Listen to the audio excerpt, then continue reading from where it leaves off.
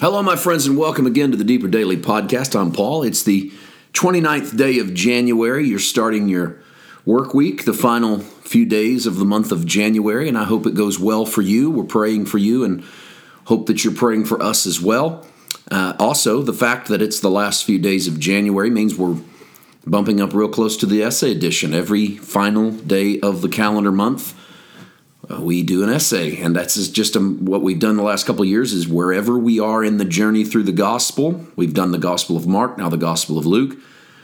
From that point, I sit with the scriptures, sit with a laptop, and write an essay. Just not a scholarly pulling from 7 or 8 or 10 source material essays, but in some ways a free-flowing thought process that lets me explore some angles. I like to do it that way so that I can see what comes out, because sometimes I think I know where I'm going to go, but then I go another direction, and that's always been kind of exciting for me because it shows that there's other things I wanted to explore.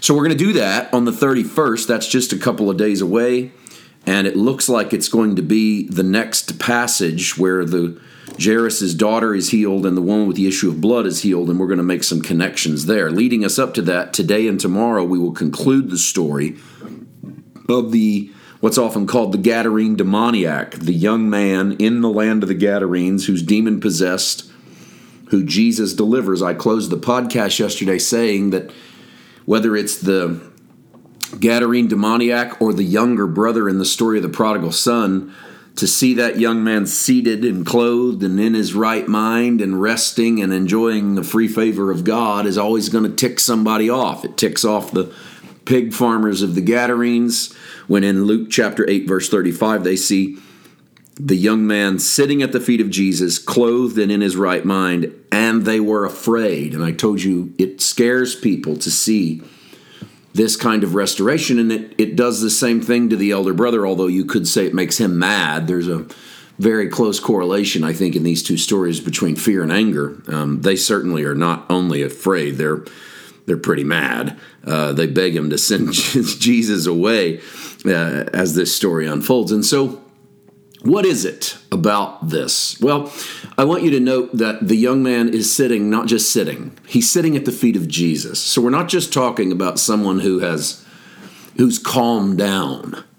We're not talking about someone who is sitting in a lazy posture or who's just sleeps all day, just someone who lets the world pass them by and doesn't care. We're talking about someone sitting at the feet of Jesus. That's a phrase that really denotes being taught by someone. Whenever you say he learned at the feet of, that doesn't mean you sat next to their feet. It's an old allegory for he's been mentored by, he sat under this individual, this teacher, this guru, whomever. So to be sitting at the feet of Jesus, he's in a posture of learning. He's found someone who can direct his life. He's become a disciple of something bigger than himself. Namely, he's become a disciple of this one Jesus, the one who has delivered him. He's clothed. He was naked earlier in the story, and they couldn't keep him in clothes. He threw off the clothing of his culture. He threw off the expectations of his people, and his nakedness exposed him to the world. And now he's clothed over, much like the younger brother clothed in a robe. The Father has him clothed over in a robe, and the Old Testament says that God's people are clothed in robes of righteousness. And so here's a young man who's chosen to sit, to be discipled in the way of Jesus, who's clothed over in the righteousness of one who belongs to Jesus. And then he's in his right mind. And being in his right mind is sanity. It's self-control, as Paul would say to Timothy in 2 Timothy 1:7. We have not been given a spirit of fear, but of power. I'm going to read that to you. 2 Timothy chapter 1, verse 7, God has not given a spirit of fear, but of power and of love and a sound mind. And sound mind is self-control.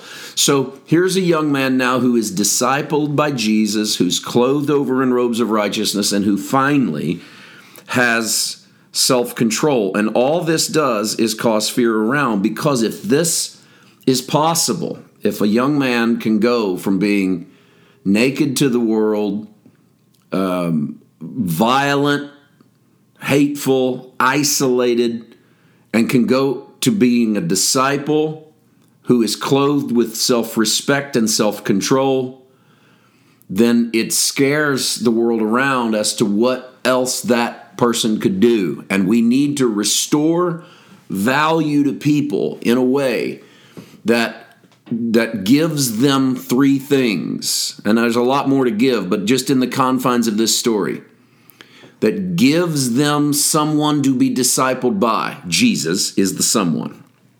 That clothes them over in an identity so they know who they are and whose they are.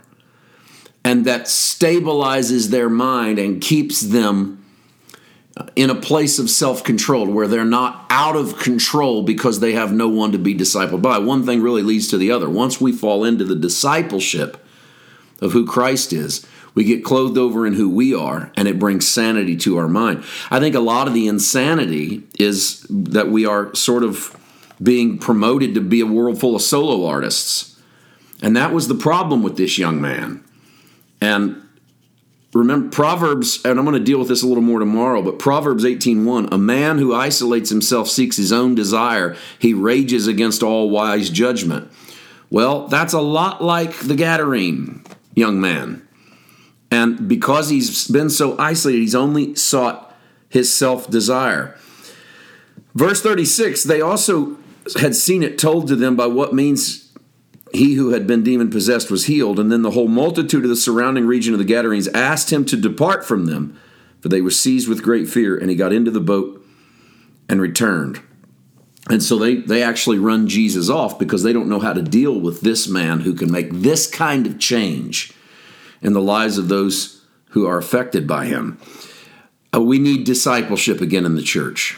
We need to be able to sit at the feet of Jesus. It's a hope for the next generation that they have a chance to be discipled, to be more than they've been told that they are. And we also, as far as I can see, need a return to a world of community instead of simple isolationism. Isolationism isn't making us what we thought it would. And if anything, the pandemic a few years ago showed us that we need each other. Tomorrow, I want to deal with these two verses where the man wants to follow Jesus, but he won't let him. Why? This is an important lesson. We'll get to it tomorrow. See you then. God bless.